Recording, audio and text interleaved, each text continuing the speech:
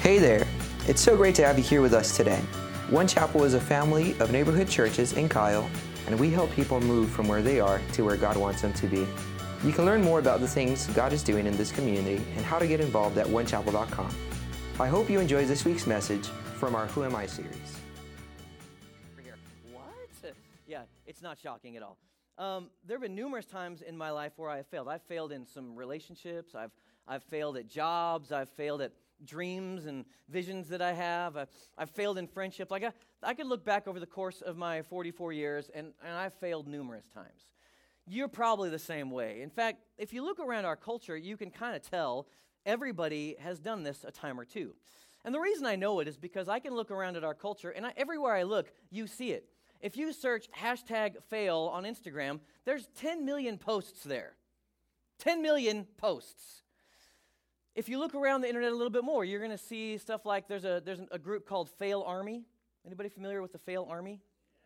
They just post videos of people failing all day long, and it's fabulous. We like to watch it. There's such thing in our culture as the Pinterest fail. People fail, they look at Pinterest and say, oh, I could do that, and they certainly cannot. How many of you can relate? Yeah, that's brave enough, okay. We see failure all around, and if you just do just a tiny internet search, you're going to find it. In fact, I just saw one here, and if you've got a smartphone at all, you probably have already seen this, but I just thought it was worth repeating. I just want you to see this fail right here. Will you have Keith to be your wedded husband, to live together in the covenant of marriage? Will you love him, comfort him, honor and keep him, in sickness and in health? And forsaking all others, be faithful to him as long as you both shall live. The rings, please.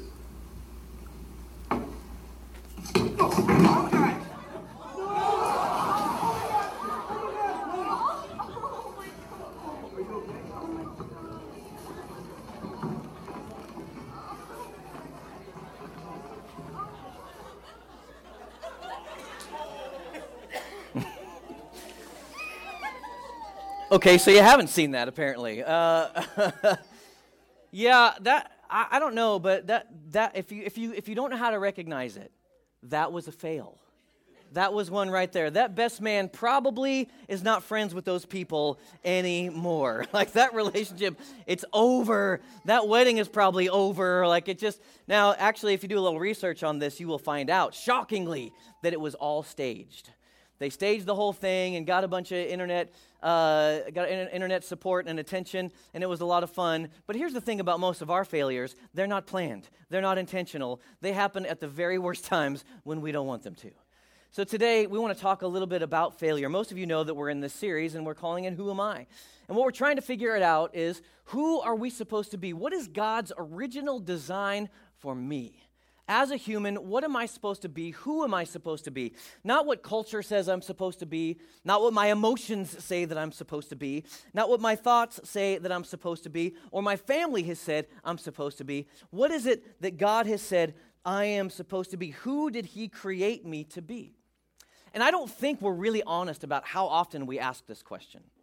Like, especially dudes. Dudes are like, I'm confident and secure. Tough guy, and we'd like to put on that facade, but I think all of us, through the ups and downs of life, we are all asking this question through the years. I'm 44 years old, and there are many moments in my life, even still, where I say, who am I as a 44-year-old? Midlife crisis. And the answer to this question is not introspective. You're not going to find it by going deep down inside and searching your soul and figuring it out. You're not going to find it by wandering the self-help aisle in your local bookstore and trying to figure out how to find some help there. This is a question that can only be answered by looking to the one who created you. And I promise you that's true. The only place where you're going to establish the real answer to this is by looking at the one who created you, that's God Himself. Over the past few weeks, we've looked at several Bible characters. We've looked at Moses. We've looked at Saul. We've looked at Ruth. And today, we're going to look at another major character in the New Testament. And this guy is an awesome mess. And his name is Peter. And Peter, we're going to pick up with him in Matthew chapter 16, verse 13.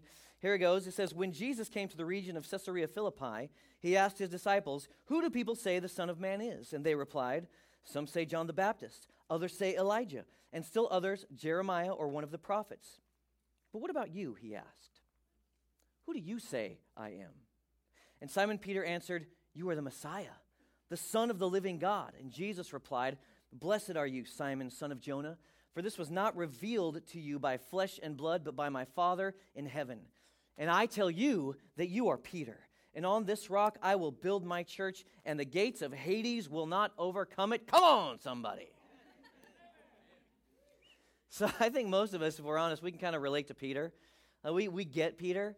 Peter, he's just a fisherman. He's kind of a regular guy, and Jesus comes walking along. He sees Peter, and he says, hey, I want you to come follow me. And so Peter does. He becomes part of Jesus' inner circle. And Peter's an interesting guy because Peter, he's a doer. Like, he's a get-stuff-done guy. Peter is also a bit of a talker. He likes to talk a lot. Anybody relate? Don't raise your hand. He likes to say a lot of stuff, and sometimes it gets him in trouble. He's got that, what my principal in school used to call, he's got that foot-in-mouth disease. Every time he opens his mouth, he tends to put his foot in it and say something stupid that he shouldn't be saying. Anybody relate? Don't raise your hands. It's like the time when the disciples, they're in a boat headed to Gennesaret, and suddenly a huge storm hit, and impetuous Peter, he wants to do something about it. So Matthew 14:25, shortly before dawn, Jesus went out to them walking on the lake. I love how nonchalant the Bible is about this. Jesus went out to them walking on the lake. When the disciples saw him walking on the lake, they were terrified. It's a ghost, they said, and cried out in fear. But Jesus immediately said to them, take courage, it is I, don't be afraid. Lord, if it's you, Peter replied, tell me to come to you on the water. Come, he said. Then Peter got down out of the boat, walked on the water, and came toward Jesus.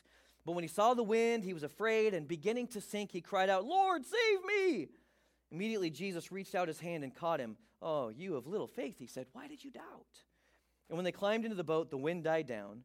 And then those who were in the boat worshipped him, saying, truly, you are the Son of God. Impetuous Peter, he walks on water. This is an amazing moment. Nobody else gets out of the boat. Only one guy says, oh, Lord, if that's you, let me come on out to you. And so Peter has the guts to get out. Yeah, he looked around at the wind and the waves, and he got scared, and he started to sink. But don't let that cloud the fact that Peter was the only guy that gets out of the boat, and he actually walks on water. Peter is highly praised by Jesus, but he also gets corrected by Jesus, which brings us back to Matthew 16, verse 13. When Jesus came to the region of Caesarea Philippi, he asked his disciples, who do people say the Son of Man is? So Jesus is there in this region, Caesarea Philippi. It's a very dark region. Pantheism, lots of worship of other gods.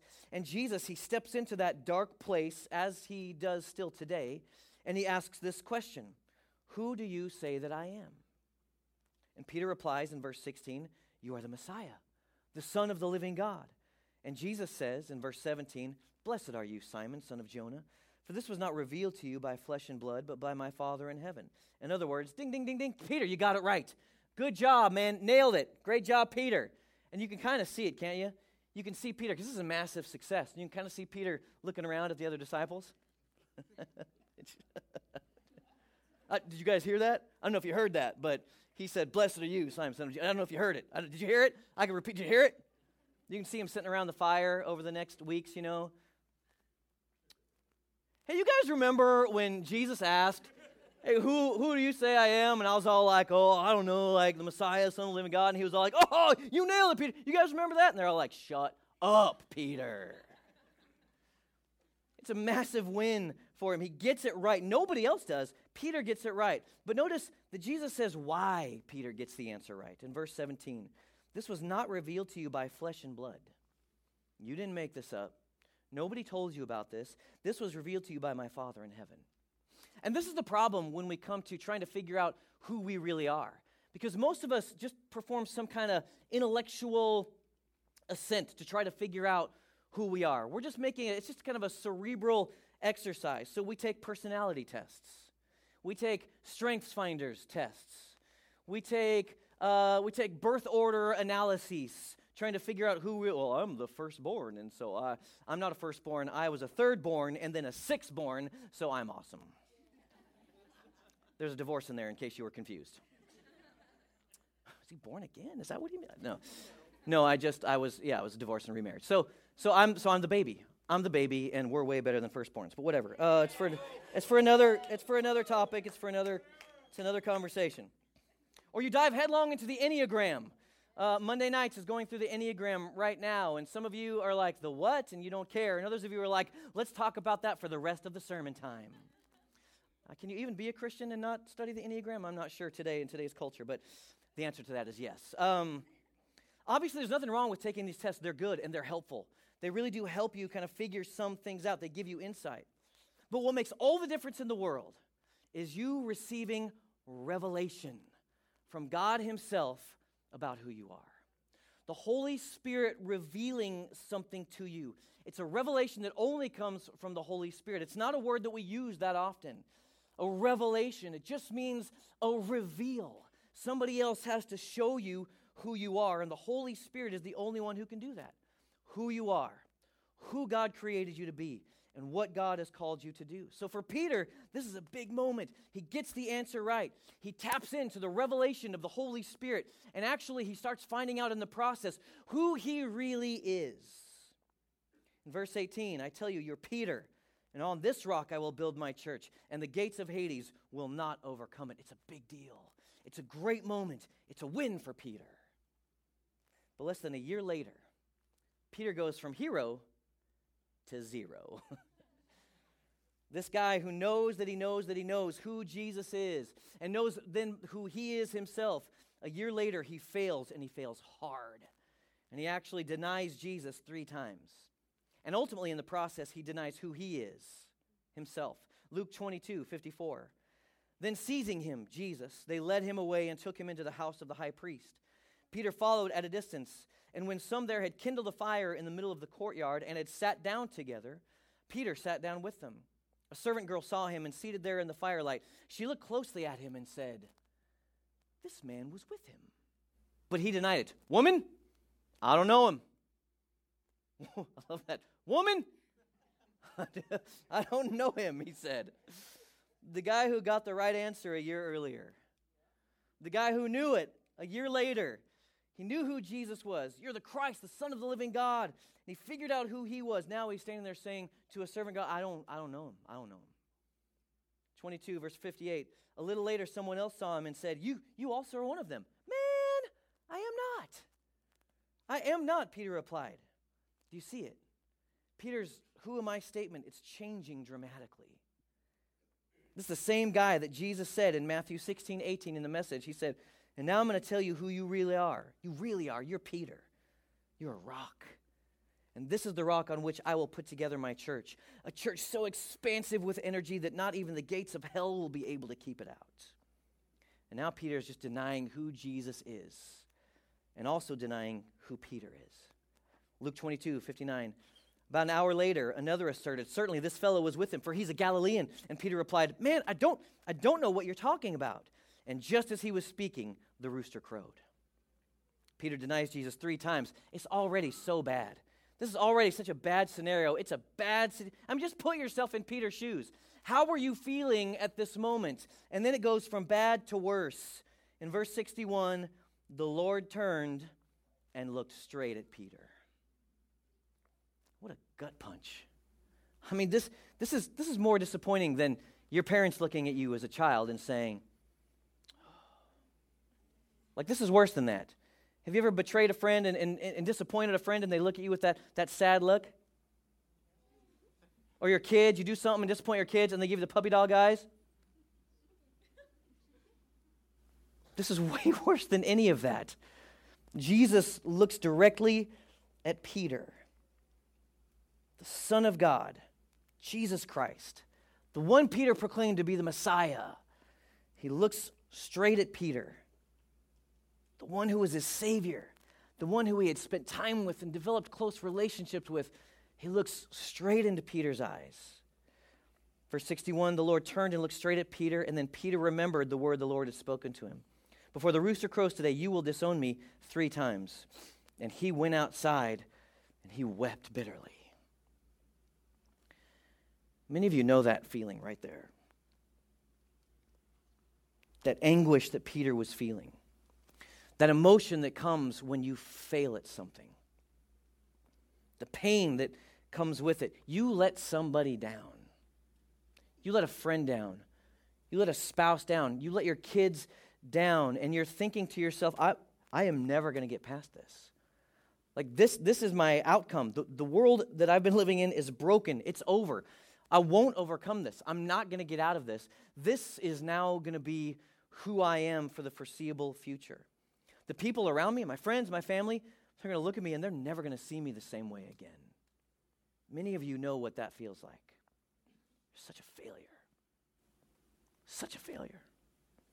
When that happens to us, what do we do?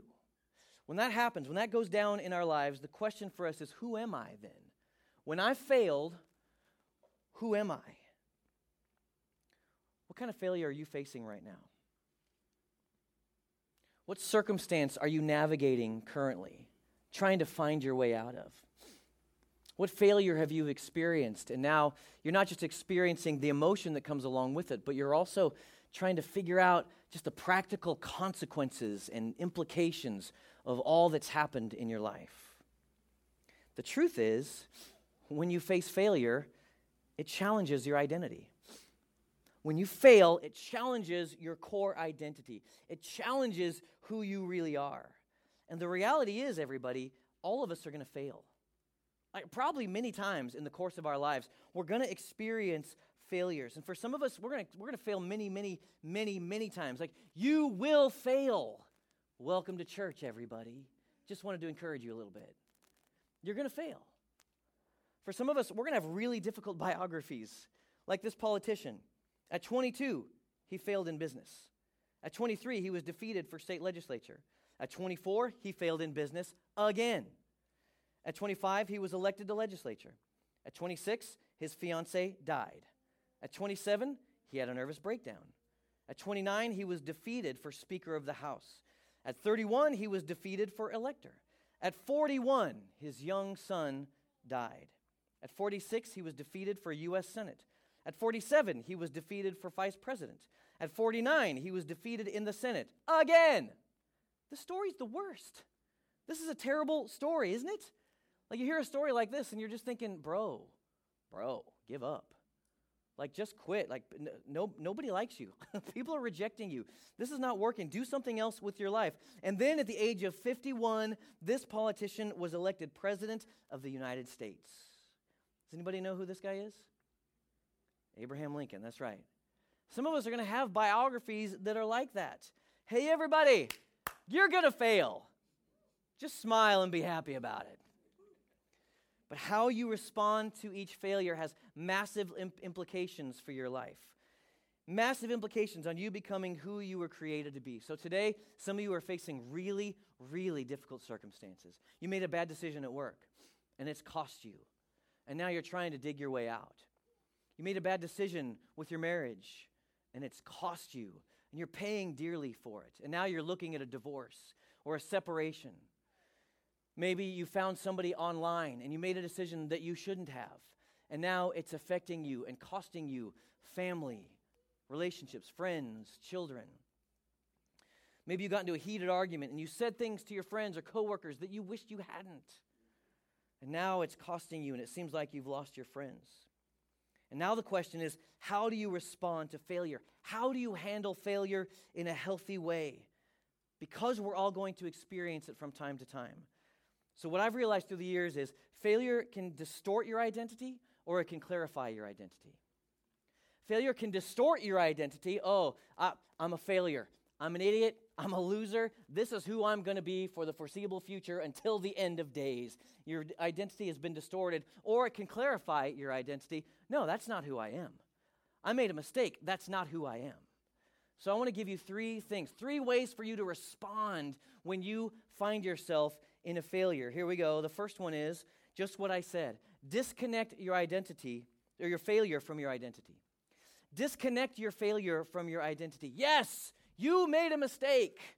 It was bad, but you're not a mistake. Yes, you failed at something, but you are not a failure. God has an incredible plan and purpose for your life. What the enemy wants is he wants to trap you in that moment of failure.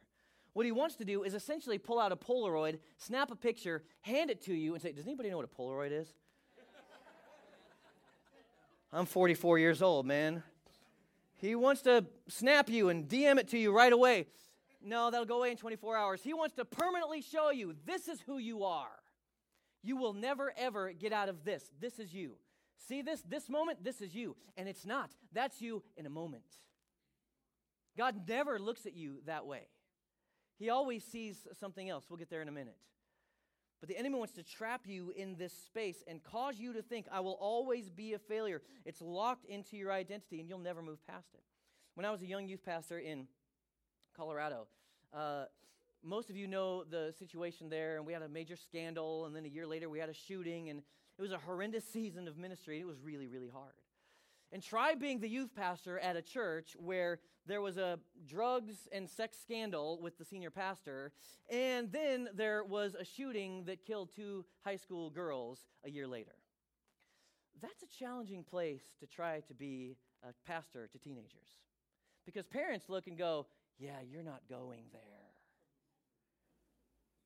Right? Or teenagers go, yeah, I'm not stepping foot in that place. That place is crazy. And so we survived for quite a while. We were working, we were ministering, and we were pressing through. It was hard, but God was faithful. And everybody kind of rallied in that first year, and we can do it, and we're all together. And then that cry started to falter a little bit. And people started to leave the church.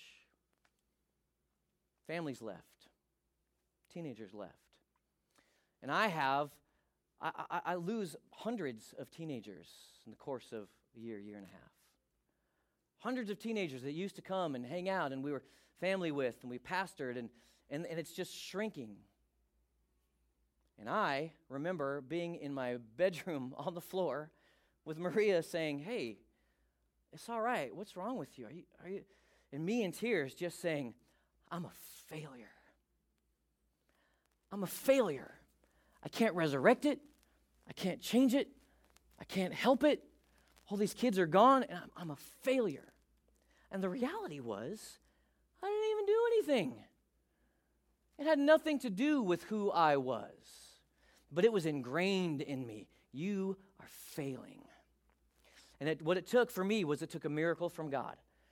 That pastor and that church, they gave us a sabbatical, 6 weeks. Said, you can't come in for 6 weeks. Get out of here. Go get healthy. Go on a vacation. And in the first week of that sabbatical, God knew exactly what he was doing because I couldn't perform, I couldn't work, I couldn't do anything. He just reached deep into my heart and yanked that identity thing out. You are not who you are as a pastor. You are not who you are as a youth pastor. The size of your ministry has no bearing on who you are. You are my son, and that's what defines you. Thank you for that smattering of applause. I thought it was better than that. Because it transformed my life forever. And though I might have bouts with performance and things like that, I know that's not who I am. So when I experience a failure, that's all right. I'm going to get up and go again because my failure is not me. I can disconnect it from my identity. And if you will ask God, he'll be able to do it too. You're not your failure. Separate it. The second thing is, I think it'll help you to have a healthy response if you can find the factors that fuel failure for you. You find those factors that fuel it for you. That might be a place where you are often tempted to go. Hey, guess what? If you struggle with alcohol, a place that fuels your failure is the bar. Don't go there. I found a place where it fuels failure. I'm not going to go there. There's websites that fuel failure. Stop going there. You know deep in your heart there's areas and places and relationships and groups of people that if you go, they fuel failure in your life. Stop going there. Avoid them. Just go somewhere else. Tell somebody about it and go somewhere else. Like, think about Peter. Jesus knew exactly where Peter was headed. Jesus knew that Peter was headed into a trap. He was going to be tempted to deny him. And in the exact same way, God knows where you're headed. And listen, if you will just pause and ask the Holy Spirit, he will help you avoid so many of the big mistakes and failures that are on the way for you. If you'll just pause, like just practice this. Hey, God, should I do this? It's a simple little prayer. And then listen, oh, no, I didn't hear anything, so. No. Pause, wait, let him speak to you. The Holy Spirit can head off a bunch of that stuff. But I think there's also some general factors that we need to be aware of quickly that fuel failure for us. One of those is emotional pressure. You experience emotional pressure. And today, in our society, everybody's experiencing emotional pressure. Do you want to know how to tell somebody is experiencing emotional pressure in 2019? If they're breathing, they're experiencing emotional pressure. Everybody's overwhelmed. Everybody's overcommitted. Everybody's overscheduled. And everybody is suffering under the weight of it. And when we get like that, overextended, tired, worn out, that's when you have a propensity to click on something that you shouldn't. That's when you have the propensity, when you're tired and worn out, and I just need a break. That's when you spend time in front of Netflix for a day and a half. And you lose a day and a half in front of Netflix. I see you. Yeah, it all happens when we're tired. It's when you decide to connect to some relationship that you shouldn't when you're tired and overextended. You're swiping right when you should just be shutting the phone down. We got to watch out for this pressure. Watch for it to come. Emotional pressure, if it's not surrendered, it'll lead you into all sorts of failure. The second thing is willful disobedience.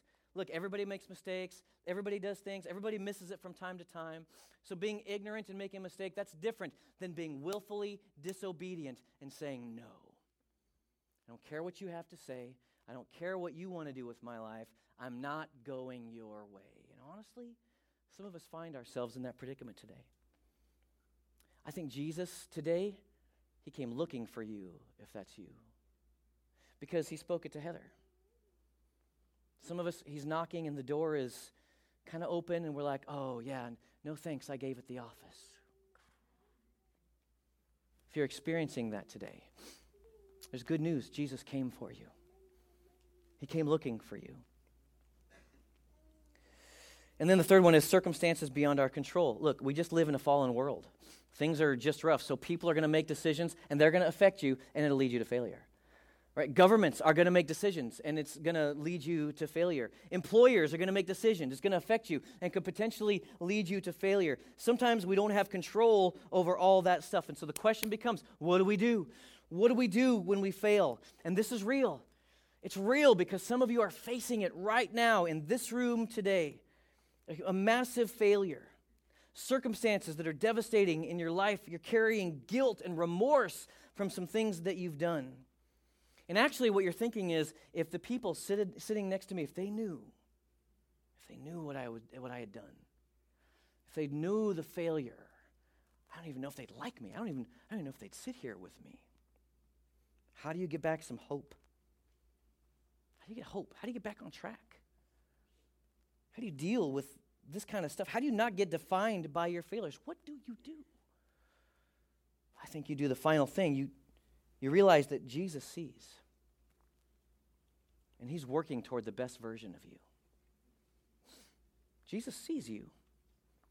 And he's working toward the very best version of you. It's so important that you understand that Jesus sees you. Like, he sees exactly where you're at. But he also sees where you can go. He sees where you are today, but he also sees where you can end up, that he's got a purpose and a plan for you. He sees both of those, and there's nothing in your life that he doesn't see, and there's nothing in your life that can prevent you, if you'll surrender, to getting to the space that he's planned out for you. He's working on making you the who that he's called you to be. That's what Jesus did with Peter, by the way. Remember when we left Peter, he just denied Jesus 3 times, remember? Verse 61, the Lord turned and looked straight at Peter, and then Peter remembered the word the Lord had spoken to him. Before the rooster crows today, you will disown me 3 times. And he went outside and he wept bitterly. Peter has a monumental failure. He's a loser, and he gets caught. He gets caught, and he's weeping bitterly over it. Do you know what he did next? Do you know what Peter did next? Oh, yeah, well, sure, he picked himself up. He pulled up his bootstraps. I don't even know what that means. He pulled himself up by his bootstraps, and he went out there and he lived the American dream. No, that's what we think. That's what culture and Hollywood tells us that we should do. But what Peter did, he just went back to fishing. Peter went back to his old life. He went back to the old person that he used to be. And honestly, everybody, I see this thing over and over and over again. You experience failure, and you just run back to your old life. You experience failure, and you just run back to the old friends. Oh, they just get me. I'll be accepted here. You run back to who you were, and you say, this is my identity. And it's not. Because Jesus still has plans for you. This is what Peter did. He just went back to his old way of life. He thought, this is what I'm defined by. I'm a lowly fisherman, and that's all I'm ever going to be. Do you remember what Jesus said? You're Peter on this rock. I'm going to build my church. And Peter's saying, no, I'm just a lowly fisherman, and that's all I will ever be. He lost it. He lost who he was. But here's what I love about Jesus. Jesus comes running after Peter. He comes running to him, and he runs after you too. We try to go backwards because of failure. We try to run. We try to get away. Try to retreat, and Jesus just keeps running towards you. Just like he does with Peter. And listen, you can't outrun him. He big. You can't outrun him. You can't outrun his love for you. In John 21, 1 through 7, we don't have time for the whole thing, but halfway through this passage, it says, early in the morning, Jesus stood there on the shore. Disciples didn't know who it was, and he called out, friends, have you any fish? No, they said. This is after the resurrection. He said, throw your net on the right side of the boat, and you'll find some. They did. They couldn't haul it in because of the large number of fish. And then the disciple whom Jesus loved said to Peter, it's the Lord! As soon as Simon Peter heard him say, it's the Lord, he wrapped his outer garment around him, for he'd taken it off. Oh, come on, Peter. He wrapped the garment around him, and for he'd taken it off, and he jumps into the water. Peter dives in. Jesus comes looking for Peter. Wait a minute. Wait, Peter denied him. Peter said, no, I don't know him. Peter told people, no, I was never with him. That's exactly right. And Jesus still came looking for him. Jesus still stood up on the shore, calling out and receiving Peter back to himself. This is what Jesus does with Peter. And then if you continue on in this passage, they sit down, and he says to him, he says, Peter, Simon, son of John, do you love me more than these? Yes, Lord, he said, you know that I love you. And Jesus said, feed my lambs. Again, Jesus said, Simon, son of John, do you love me? And he answered, yes, Lord, you know that I love you. Jesus said, take care of my sheep. The third time he said to him, Simon, son of John, do you love me? Peter was hurt because Jesus asked him the third time, do you love me? He said, Lord, you know all things. You know that I love you. And Jesus said, feed my sheep. Here's what's so great about Jesus' interaction with Peter. As we close, you guys coming up. So what's so great about Jesus' interaction with Peter? He shows up, and what do you expect him to say? You think he's going to talk about the denial. Now, Peter, there's a little matter of a denial that we need to talk about. That's what we would do. Well, that's just right. That's just the thing that we should take care of it. He didn't talk about Peter's failures. He didn't bring any of it up. He knew that Peter had been carrying all that weight around. He knew that Peter had been weeping bitterly. He knew the pain that Peter had been living in. In essence, what he tells Peter is, look, that's not what I want to talk about. I don't want to talk about any of that old stuff. I want to talk about one thing. And this one thing can break you out of your failure, Peter. This one thing can set you free from what you've been living in, Peter. Do you love me? You know I do. Do you love me? Do you love me? Do you love me? Because if you love me, my love can come in and saturate your heart to such a degree that my love has the power to move you past any mistake or failure. My love has the ability to take you to the places that I've called you to. That's what Jesus wanted to know from Peter. Do you love me? Not, man, you messed up big, bro. Jesus comes and says, do you love me? And that's what moved Peter. And that's what got his life back on track. And that's the thing that helped him focus on his purpose and his calling. And then a little later, at the day of Pentecost, the church is going to start as Peter preaches a sermon. It's amazing. If you're in the midst of failure, you're just trying to figure out, how do I fix this? If you're caught today and trapped and you don't know what to do, I just want to encourage you to do this one thing. Stop today, stop right now, and just ask yourself this question. Where is my love level for Jesus? Where's my love level for Jesus? Where's my willingness to say, here I am. In all my mess, here I am. And then just let his unconditional love for you change your heart and move you forward into all that God's called you to be. Why don't you close your eyes for a second? We're going to receive communion in just a moment. But just before we do, I just want to pray for you. Because there's no doubt about it. In this room, some of us are experiencing extreme failure, and it's hard.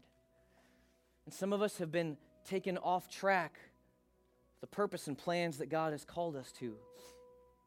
And we've decided, I am my failure. And Jesus is running after you today, and he's saying, no, you are not. And he wants to get you back on track today. And all that's required, just like he did with Peter, he's showing up in this room today, and all he's saying to you is, he's not saying, well, I can't believe you. Well, why did you? Well, how come you? What he's saying to you today is, do you love me? Do you love me? Because if you love me, because if you run to me instead of away from me, I'll take care of your failure. It's okay. I'll take care of it. I'll help you disconnect that failure from your identity, and I'll help you become who I've destined for you to be.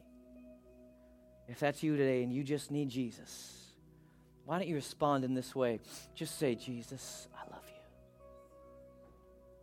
That's good. Just say it again, Jesus, I love you. Jesus, I love you.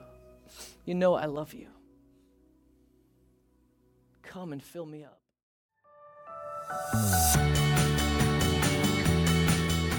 Thanks again for being here with us today.